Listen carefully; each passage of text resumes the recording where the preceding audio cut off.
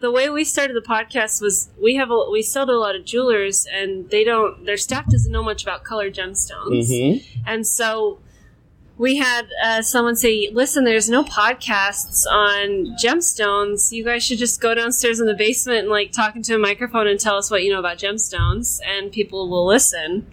And then said they will. And we said, are you sure? And so then it kind of morphed into this thing, and we haven't even been doing it a year yet, but it's... What was it? March of... Yeah, it was after the shows last year. I believe you guys are the best one out there. I think y'all are killing it.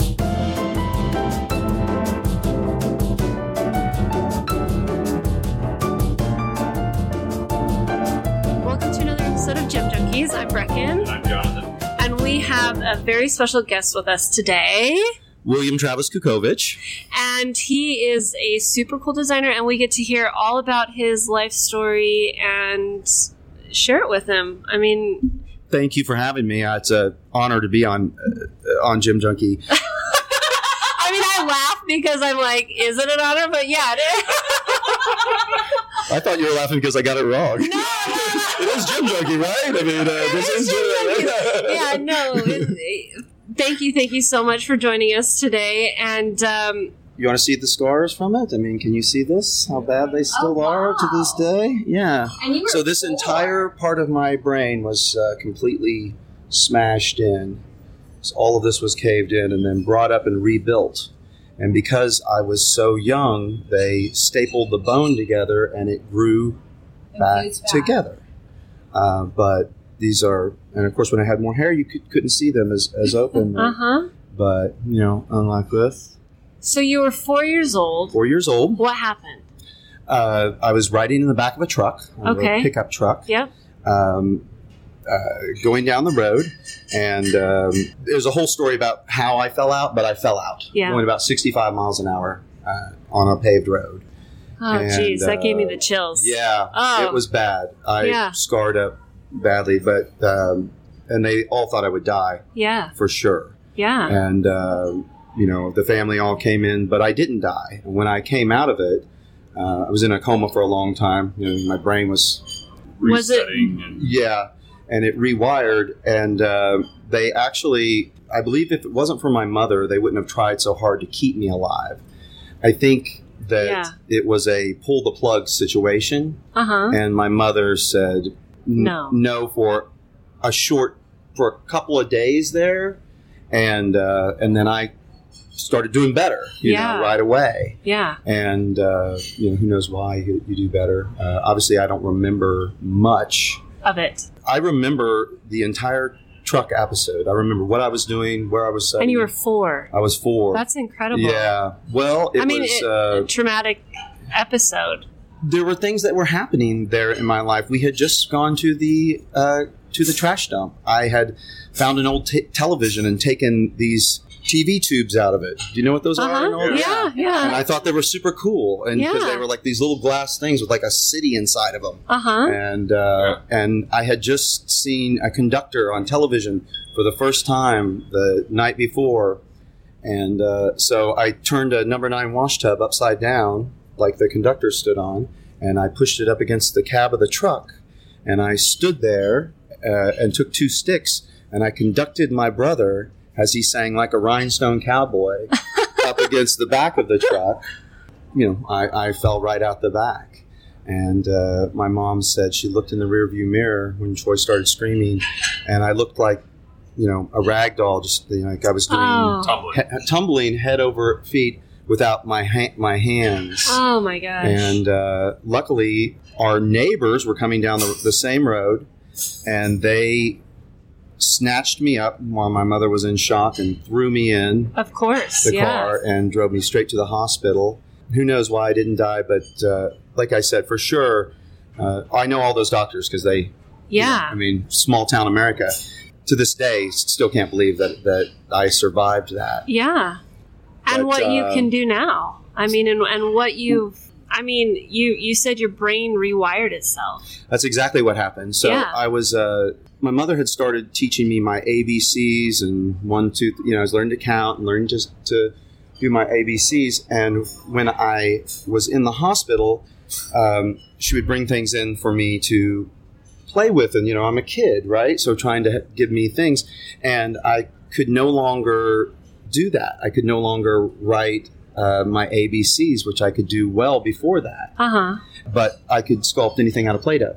She'd put Play-Doh in front of me, and I could just go, boom, like that. So somehow my brain rewired itself, and to this day, I can sculpt anything.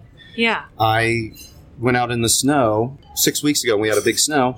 I asked my daughter what she would like me to make. So she said a unicorn. So I did a unicorn in about 30 minutes.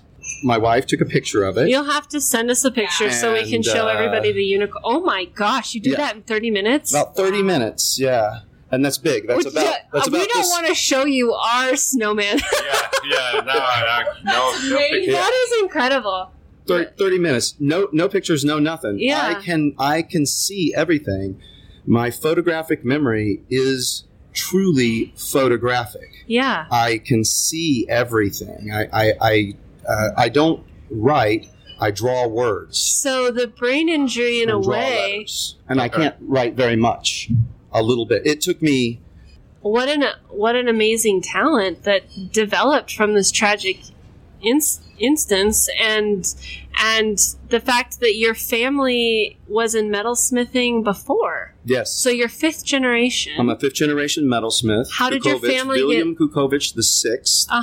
And my family immigrated here in 1942 from Poland, Russia area, 42, 43-ish.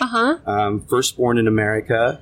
Yeah. So he brought the talent from Poland. They did. They brought nothing but some hammers and some photographs. I have all of those. How amazing. I have a Damascus steel hammerhead that my great-great-great-grandfather made, forged himself. Wow. And I started metalsmithing when I was about 12. And by the time I was 16, I was really good at it. Yeah. And I'm not good at almost anything else. But I'm but really you can say you're good at this because you are. Yes. So did your family have a jewelry store? No. Did you? No. They did, back in Europe. But in those times, you have to remember, being a metalsmith, being a jeweler, didn't mean that you made rings all the time. You made candelabras. Exactly, you made wall sconces. Yeah. You did anything, anything in metal. You made swords. You were fixing everything. They made guns, back in these times when guns were all handmade, before they were manufacturing these. So they were doing a little bit of everything. And when they moved here, the war was ending, and there was no work. The economy was not, there wasn't a lot of there wasn't a lot of this going on.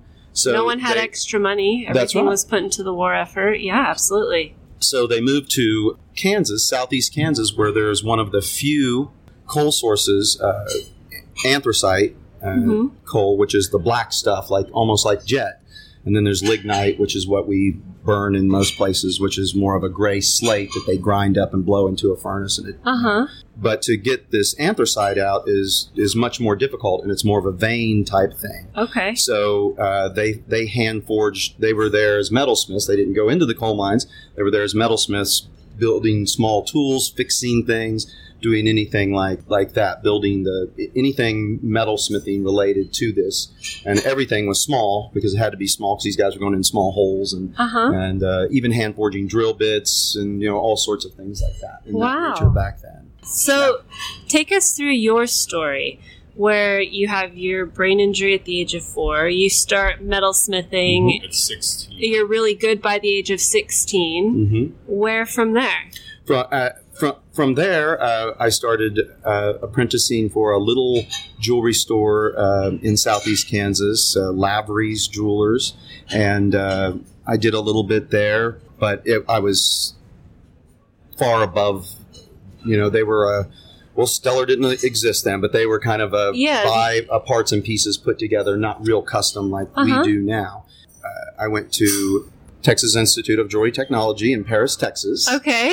And in my first, I still talk to those guys. They're up there right now. And Ulla Rouse was my professor, and she was a strict German lady, Yep. And she, in my first semester, when I first got there, they pulled me out of class and we had a long meeting about whether they should just push me through because I was, I'd been doing this so long and it's all I could do. So again, I don't want that to come across in this way. But it was a talent. You had a natural born talent that. I mean, you can see the pictures of my work, and I could do this. Yeah. So, and I can't do much else. I'll just. I'll keep saying that when we talk about. Your work is exceptional. It's gorgeous. And after school, did you go and open up your own store immediately, or like all immigrants, they want their children to do something other than they did. Yeah. So. I like to say that every day I'm not a doctor, I'm disappointing my mother. But I have the same thing with my grandma. I was to go to school to become a doctor or a lawyer. In fact, she named my dad Michael Don Pincock, MD Pincock. Like, she was giving him like all these like subliminal messages to be a doctor. I get it. I totally get it. That's hilarious. Yeah. So I'm not a doctor, Grandma, and I am so sorry. It's not going to happen. But anyway, okay. So you're not a doctor. So then I got my 4-year degree from Stephen F. Austin University, and at that time I had become a gemologist. So my gemology degree went right along with geology and Stephen F. Austin. So I kind of just picked the easiest thing to get a 4-year degree in because I truly felt like it was a waste of time. Yeah. But my family you knew what you loved to do. I love it as a hobby, but it's never done anything for. I do this for a living. Yeah. So, and after that, I worked for a small jewelry store, and they were very kind and took me in one day and said, you're just too talented for this place. In Nacogdoches, Texas, you need to.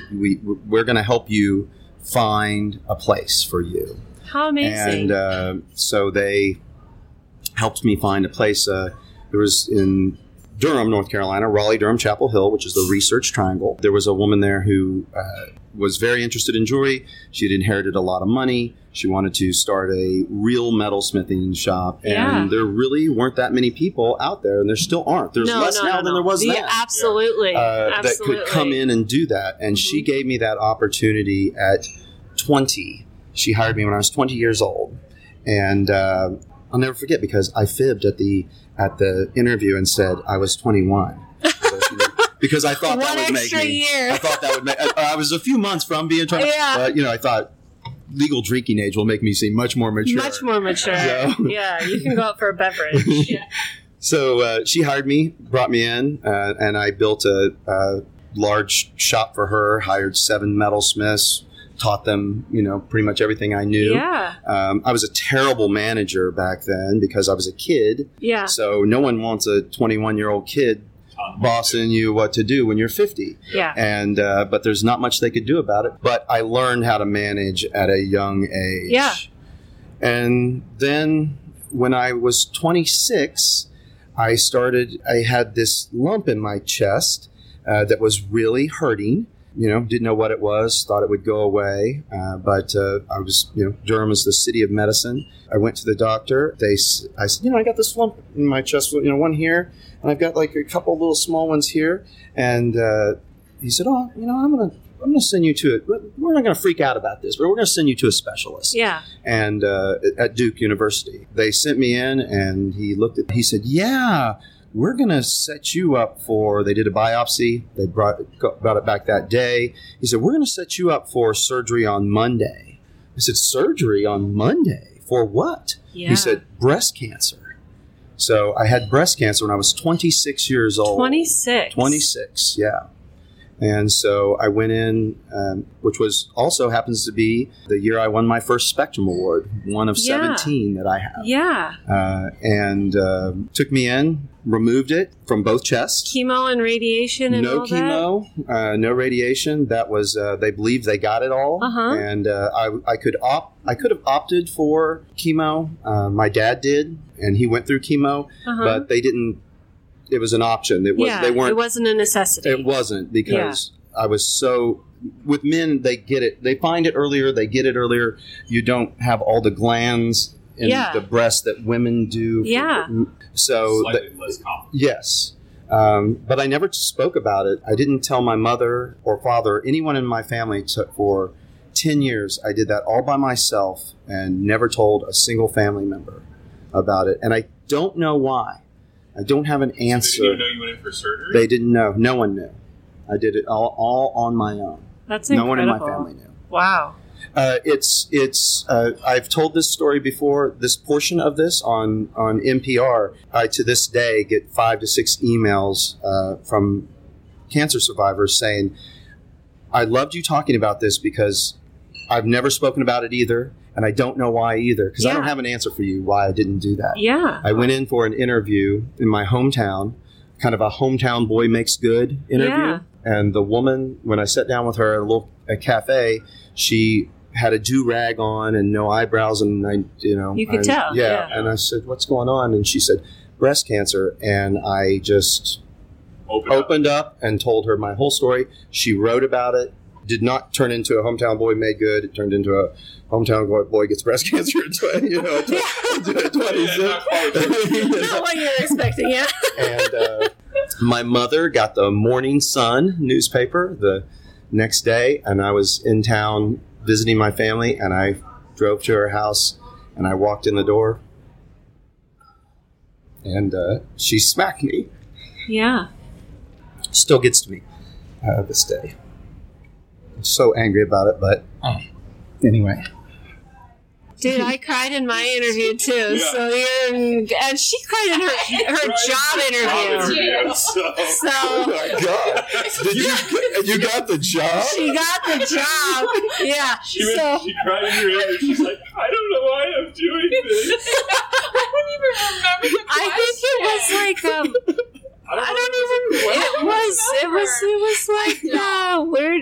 where do you see yourself in 5 years, or why do you want this position? Yeah. I think it was like, why do you want this position, or something like that. But Well, that one always gets me. Yeah, because my mother was so hurt and angry. No, You didn't let her be there for you. Oh, absolutely. It was just she would. That's what family's for, is to be there for you. But I can also see where you're coming from, as you wanted to protect them from it. Mm-hmm. Yeah. Because they'd already gone through so much, I think, with what happened to you in the past, and that it was maybe kind of your way of protecting them from another heartache that they would have to go through. So, I mean, I can see it, and I understand it. Yeah, from an outsider looking in, it makes sense from both standpoints. You understand how your mother was very upset, but you can also understand why, you've been through so many medical things for so long that it's like, I don't want to put my parents through one more. Yeah. Well, I think a lot of people don't talk about cancer. That's what I found out after that interview. Yeah. All these people write to me and say, this same thing happened to me, or it happened to someone I know, and they didn't tell us until the very end, right before they died. Or this, and a lot of people, it is not unique to me. Yeah. No. It is unique that I spoke about this, but it is not unique to me, is what we found out. I get more people wrote in about that than anything. That's crazy. And I do a line of rings, just warrior rings like these. I love those. And I do pink sapphires instead of the diamonds. Yeah. But I do these for cancer survivors because I always hated that stupid ribbon. A ribbon is not a warrior's weapon. It is not. Anybody who's gone through cancer knows that is a warrior's game. Yeah. That is not that is not a pink ribbon. You're a survivor. It's ridiculous. Yes. And it drives me crazy. Yeah. I just can't. Exactly. I'm sorry, but why would they do that? I get it. And when I worked retail, and it was, we have this for breast cancer, a little pink ribbony thing. And they were like, and so what else can we do? And so we do a lot of pink sapphire rings or something like that they could have as their, I conquered this, because that's what it is. You're conquering something. Mm-hmm. Yeah. And it's best to get them when you're going through it, it is what jewelry is about. We attach emotions to this. Absolutely. That's what it is. And Absolutely. The engagement ring is the best example of that. Everyone's engagement ring is different, but it's the same thing is attached to every one of those. It's marriage. It's a commitment that you're making to one another. And so they don't need to look like a certain thing. And everything I make, I try to, for someone, I really try to attach that, whatever this occasion is for them, and it almost always is an occasion for them, right. I want to attach that to the jewelry. Yeah. And 91% of our gross sales are custom out of my store. That's a huge number for custom jewelry. Yeah. It is. And the reason is I think we could sell more out of the cases, but I just can't seem to let that happen. Every time someone tells me what that occasion is, I just want to make them something that means something right, or that reminds them. And as a metalsmith and a maker, you're part of their story now. Yeah. You've told their story through your jewelry, through your art. Yeah. And it's now I'm gonna cry. Let's all cry. I hear it. Let's all cry. Okay. But that's what it is, and getting to help people tell their story, and it's gonna live forever. Mm-hmm. Their love, their commitment, it's gonna live forever. And it will live forever. Yeah. I work on pieces of jewelry that my great-great-great-grandfather made. Yeah. I work on things that go that long. That's why we were talking earlier about what am I purchasing here? Mainly corundum. Yeah. Mainly corundum. Sapphire. Why do I buy corundum? Comes in every color of the rainbow, first of all, but it lasts forever, and my jewelry lasts forever. When you're doing custom work, you don't care about gold. What's it going to cost? $50 more or something like that? Yes, exactly. So you make it heavy, you make it right, you make it last for forever. Yeah. And corundum will last that way, but a tanzanite won't. Exactly. Right, and so I don't like to sell anything that won't last for forever. I want to leave more than a coffee table book. Yeah. I want to leave a legacy. A legacy, and you do that. You do that with each person you interact. Any person that owns a piece of your jewelry, has also, I feel like, a part of your soul almost, to an extent, because you put the effort and the energy behind creating that piece specifically for them. Yeah, it's all I have. Yeah. I as I said earlier, I there's not much else I can do. I can't read my kids' bedtime stories. Yeah. You want to cry. Yeah. That'll do it to you. Yeah. Because I just can't read that well. Yeah. My 8-year-old reads better than I do. Yeah. And spells better than I do.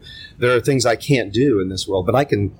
You can make a beautiful piece of jewelry. A unicorn. That unicorn got picked up by the local school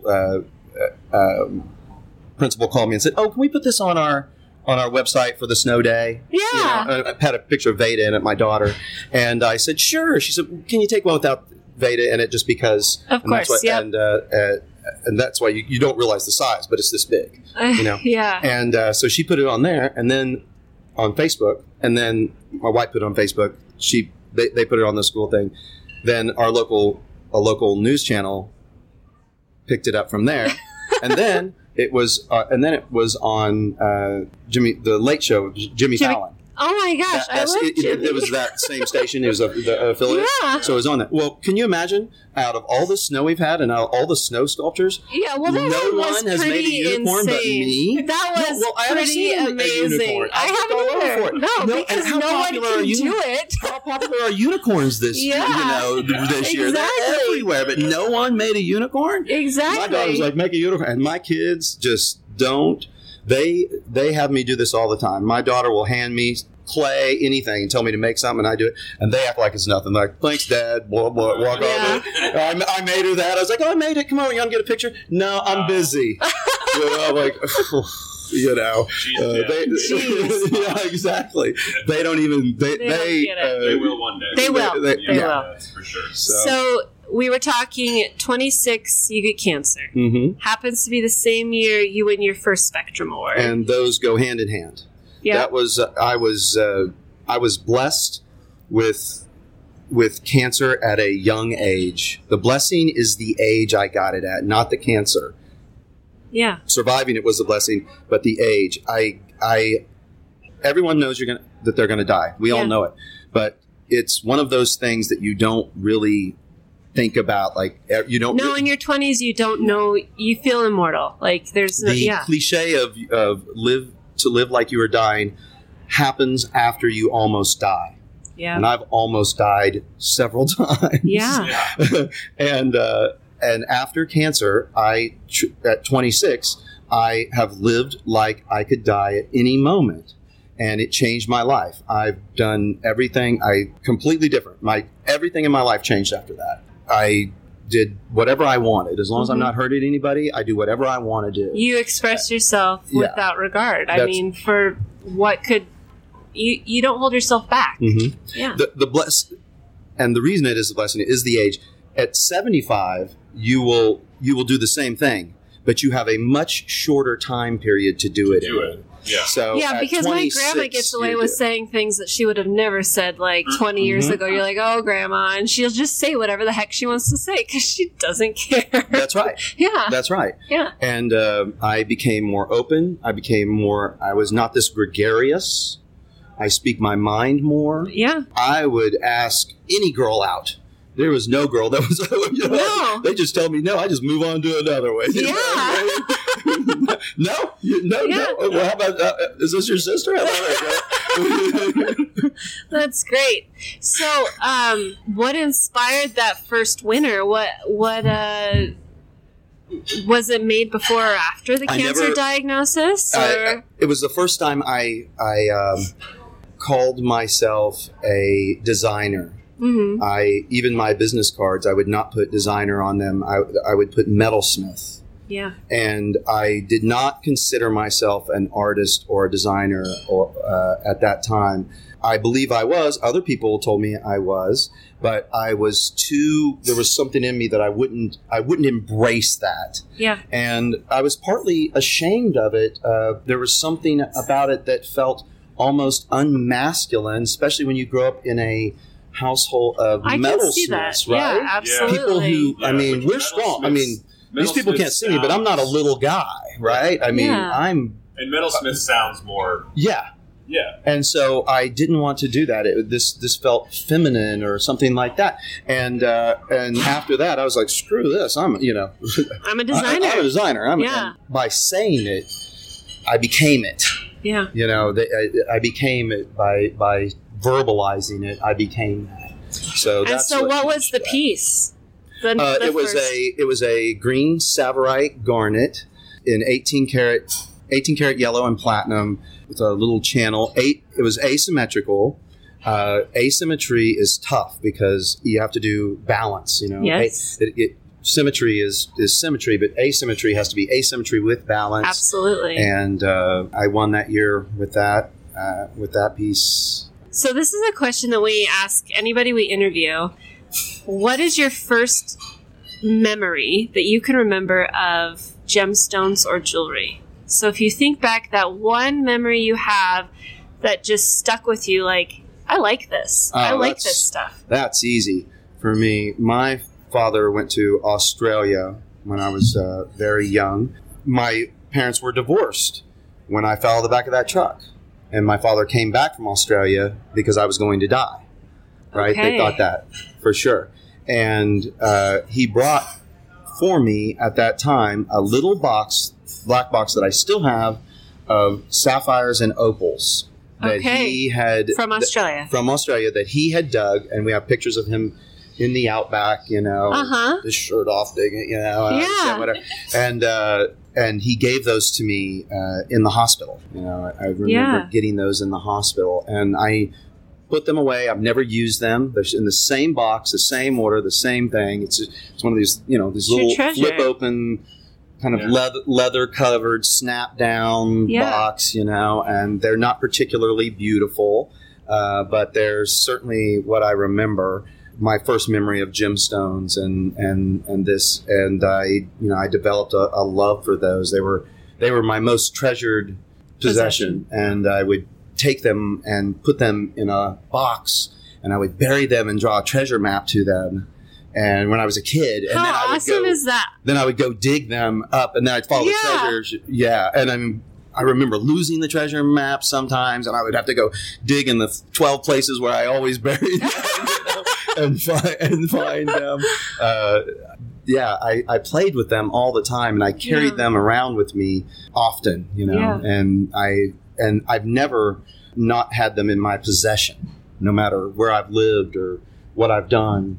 When I went to, they've never not been in my possession wherever I'm at. That's crazy. So, favorite gemstone? Favorite gemstone? Yeah. Certainly sapphires. Corundum. Corundum is. For sure. Yeah. In any particular color? I love green. Yeah. I have a collection of greens that are just amazing. I don't know why, but I love green in general. I have 17 Spectrum Awards, and I believe that 12 of them are won with green stones. Really? Green colored stones. Yeah. Wow. Some are tourmaline. Garnets, sapphire, things like that. Yeah. So when you sit down to design a piece, one of your Spectrum pieces, where do you start the process? Where do you get your inspiration from? I have been asked that question. It's like the worst question.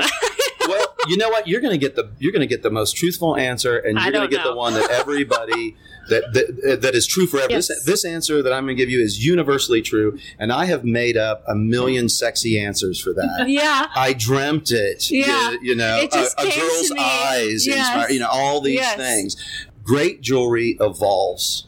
You start making something, you make it better. You make it. It's an evolution. Yeah. It doesn't pop into your head one day. Yep. You make a piece, then you make it again better and different, and then you make it again better and different, and then you make it again better and different, and you eventually get there.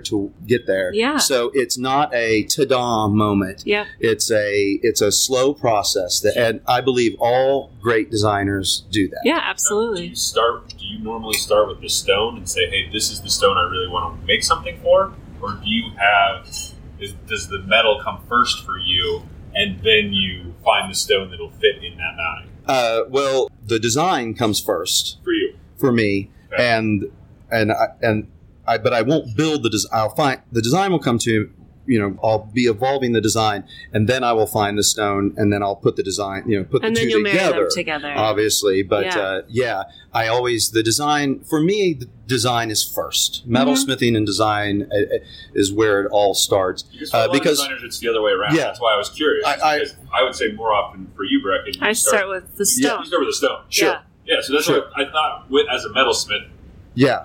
It makes sense. The stone is only a part of the design. Yeah. Right. That's all it is for me. It's just like it's just it's a small part of the design for me. Yeah. I mean, the design from is your the, work, is the piece, absolutely. You're more into the metal. Yeah, even though it'll be it's significant piece. I mean, it'll be the centerpiece, but to me, that's a much smaller. It's just one element. Mm-hmm. And so I think to go along with that question, I've been asked before. What makes a great designer? What do you think does this? I think every great designer was told that they were terrible and worthless at this. And then they were also told that they were the second coming of Christ. And they believed both. Yeah. You have to believe both. Yeah. You see what I'm saying? Yeah. Yeah. I totally understand what you're saying. Yeah. Absolutely. You can't believe you can have greatness without failure. Oh, you need a chip on your shoulder. And then you need to nail it. You know what I mean? You need it. You need to have a I'll show you attitude. I'm competitive, very competitive. I do not like losing. To lose? Hello, I'm Brecken. I am the same. I like winning. Yeah. But I hate losing. Yeah. I win because I hate losing, not because I like winning. Totally. So we do trade shows, right? And there's this cocktail party at one of the shows where we have to design a showcase. Yes, I am. And I, like you, do not like to lose, but I also understand I can't win every time or it's not fun for everyone else involved. But we lost last time, and so now I have to redeem myself. Oh, yeah. Like, this is like in my veins right now. Mm-hmm. We will no pressure. Yeah, I've got Stephanie helping me, and I'm like, this will happen. We will do this. So I get it. I get it totally. So where are you now? now, you're custom designing. You have a store. Mm-hmm. What's the name? Where can people find you? William Travis Jewelry. My location is Chapel Hill, North Carolina. My stores, it's 4,500 square feet, and half of that is devoted to shop and staff spacing. There's a place there called SAS, and there's which is ranked as one of the top places to work in the world. Uh-huh. And it was started by Mr. Goodnight, the Goodnight family, Mr. Goodnight's SAS, and he has been a mentor to me. I feel like one of the things that I learned, or that came out of the head injury, all those things, is listening to people. I really want to listen. I will take advice from many. I mean, I won't always use that advice, but I have to be good at that to do what I do. But I'm thirsty for knowledge. I want to listen. I want to hear. I want to know what you know. Yeah. And he's been a mentor to me, and he taught me that it's not enough to be a good boss. You have to actively seek their happiness. Yeah. Actively seek their happiness. And I thought that was brilliant. So I have a big bar in my shop, nice. 12-foot, nice rounded bar, full stocked. I have a big kitchen area. My entire career, I ate at my bench. Yeah. And that's a terrible thing to do to somebody, or at their desk. Yeah. I have a full kitchen. Now, this is retail space. This cost me a lot of money to do this. Yes. But I devote all of this space and energy into designing their dream area. Yeah. And because of that, I have low turnover with people. I mean, I've had people. I mean, there's always some people's lives change, and there's some positions that are lower where you're hiring them so that they can grow, and they're going to grow out of that position. Yep. And so that's always going to turn over relatively quickly. But important people stay with me for 10, 15 years, and that's and I believe that's why. I mean, we really try to treat them. I'm actively seeking their happiness. Yeah. And that's the best way to do it. Yeah, shows you care, not just about your bottom line. At the end of the day, you want to make people's lives better. That's right. Well, it does help the bottom line. Yeah. Yes. I mean, it certainly does. I mean, I'm achieving both by doing this. Yeah. Employees will do anything. That's right. Yeah. So what's next for you? Where is this journey going to take you next? I do a line for the North Carolina Museum of Art. Uh-huh. When they were building our new Museum of Art, I went there with one of my clients who was one of their big supporters, Uh-huh. and I couldn't afford to do anything for them. So I said, this is so inspirational. I want to do something for the North Carolina Museum of Art to raise my, because I can't write them a big check. Yes. So at that time, my daughter was taking every beetle out of the pool, out of my pool, would take beetles, and play with it. Loved them. They would be dead, but she'd be like, "Look how pretty this is, Dad." So I captured every scarab beetle in North Carolina from my pool. I just found out what all of them were, and I happened to catch them all. And I dried them out on my oven, and I poured plaster around them. Cast cast them.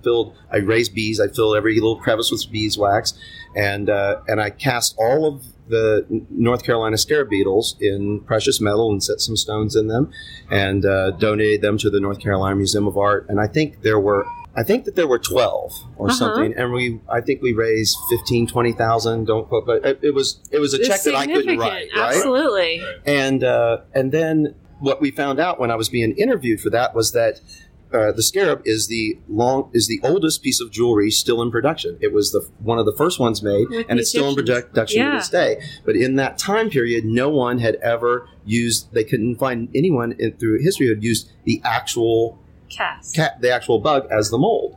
I reinvented the oldest piece of jewelry. Yeah. And now people do it all the time. Fishing beetles out of your swimming pool. I didn't do it on purpose, but That's cool. It's my daughter's job to get out there every morning and there's live toads and dead bugs and and frogs, and I live we live out of town a little bit in the country, so there's always tree frogs, toads, and bugs in there. So every morning she goes out there and rescues. Yeah.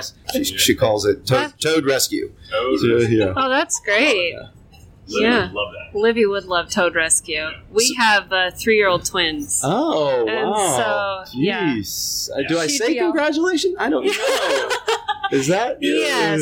It's busy. It's busy, but they're good girls. They're here. They're with Grandma back at the hotel, and they're having a grand time. They went to the park today because it was finally nice outside, not freezing cold or raining. But it's fun. So, do your kids? Well, do they show any interest in what you do? They do. People say, "Oh, would you be? You're a 5th generation, and would you be disappointed if your children didn't go into this?" And I say, "Of course I would. Are you kidding me? Yeah. I mean, I'm not really even going to give them that choice. Yeah. I mean, I'm going to pretend that I'm giving them that choice, but I'm not giving them that choice. I think, though, when you have passion for something, you share that.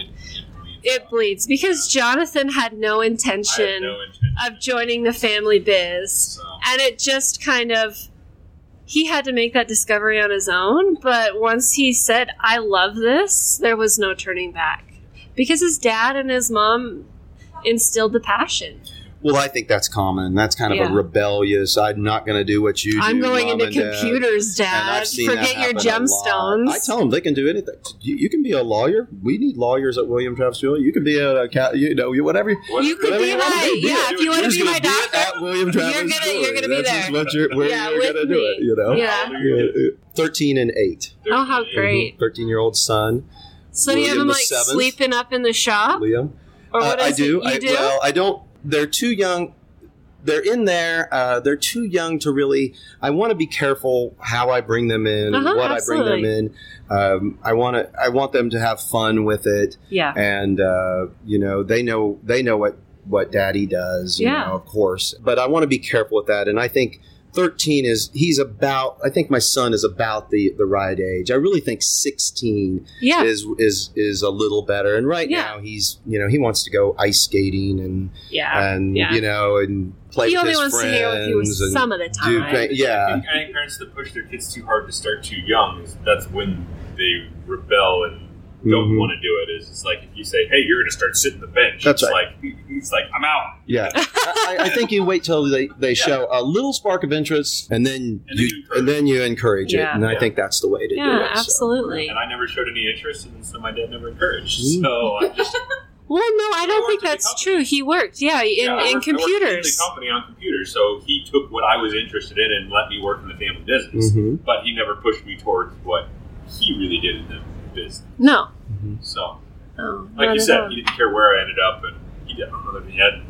We really asked him in his interview if he ever thought I was going to join the business, and if he wanted. If he knew, he always said that we could do whatever we wanted, but he never. You always say that, right? My parents said that to me too. Then it was your grandma. Yeah, my grandma pushed grandma me. Did not want you to do anything you wanted. No, but she liked Jonathan and she likes jewelry, so it was a nice combo.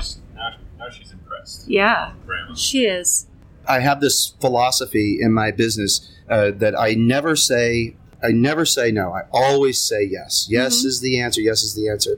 And I think that's a popular thing now. Recently, I even think I've been doing it my entire career, ever since I had got breast cancer. Went along with that. So and I think it's a valuable lesson. Not maybe or what would that look like. You just say yes because you can always say no later. Yeah. But your first answer, keep it going. Get it going.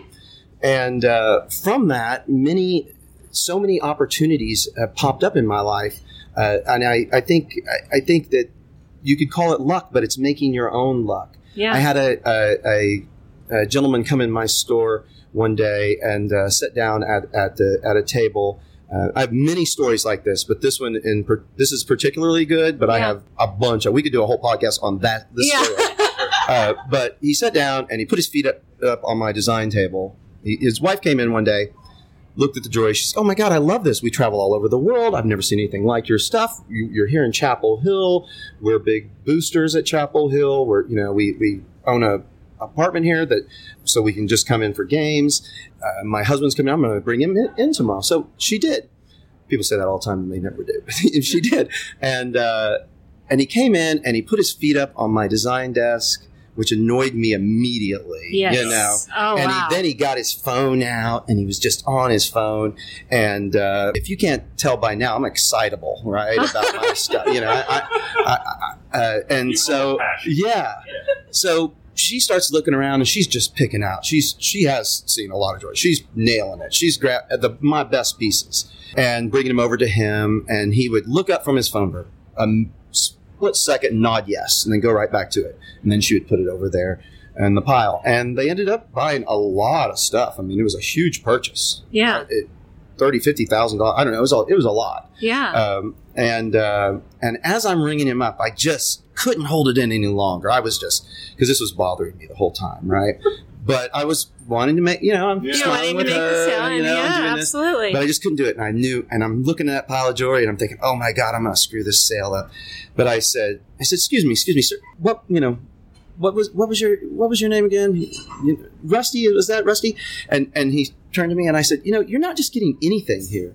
These pieces are handmade. I'm a 5th generation metalsmith. You're getting the highest quality jewelry in the world, I believe. And you're getting great design. And I can prove it because most of these pieces are all award-winning pieces. And these are just, you're really getting great stuff here. This is not nothing. And he had his phone, and he tripped the way and he looked at me. You could tell it shocked him, right? And he said, what came out of his mouth that just surprised me because the only thing he said, I just bought a place in Costa Rica, a resort in Costa Rica. How would you like to design a line of jewelry for me? And I said, yeah, I'd love to do that. And then he just went right back to his phone.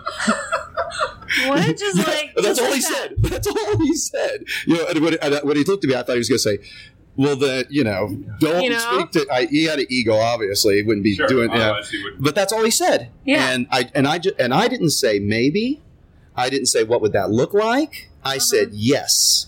Yeah. And his people a week later called and flew my wife and I, private jet out to Costa Rica, a place called Flor Blanca. It's 13 little villas on the Coya Peninsula. It's in all the guidebooks, it's listed as the most luxurious resort in all of Costa Rica. We did that deal on a handshake. I've been doing it for 10 years now with him. And we did it on a handshake, never signed a contract, nothing. He pays for all the materials. I build all the jewelry. We send it down there and we split the profit. And it's just that easy.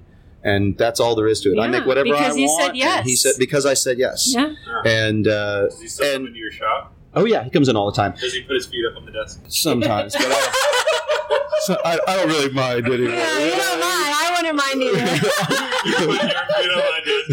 Honestly, he sits at the bar now. He sits at the bar, to be quite honest. That's great. That's a great story. That is a good story. Travis, thank you so much for sharing your story with us today. Incredible to see the transformation that your life took from one single traumatic episode and incident, and how you've kind of taken what some could see as a disadvantage and created something beautiful with it, and that you get to share that with everyone now. Well, thank you. I appreciate you allowing me to share. Yeah, and as I get misty-eyed again, gosh.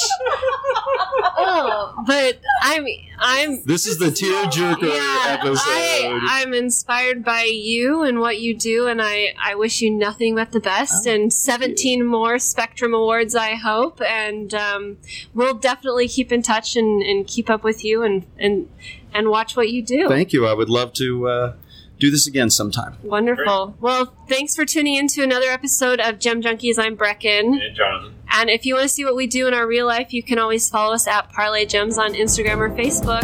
We'll talk to you another time. Bye. Bye.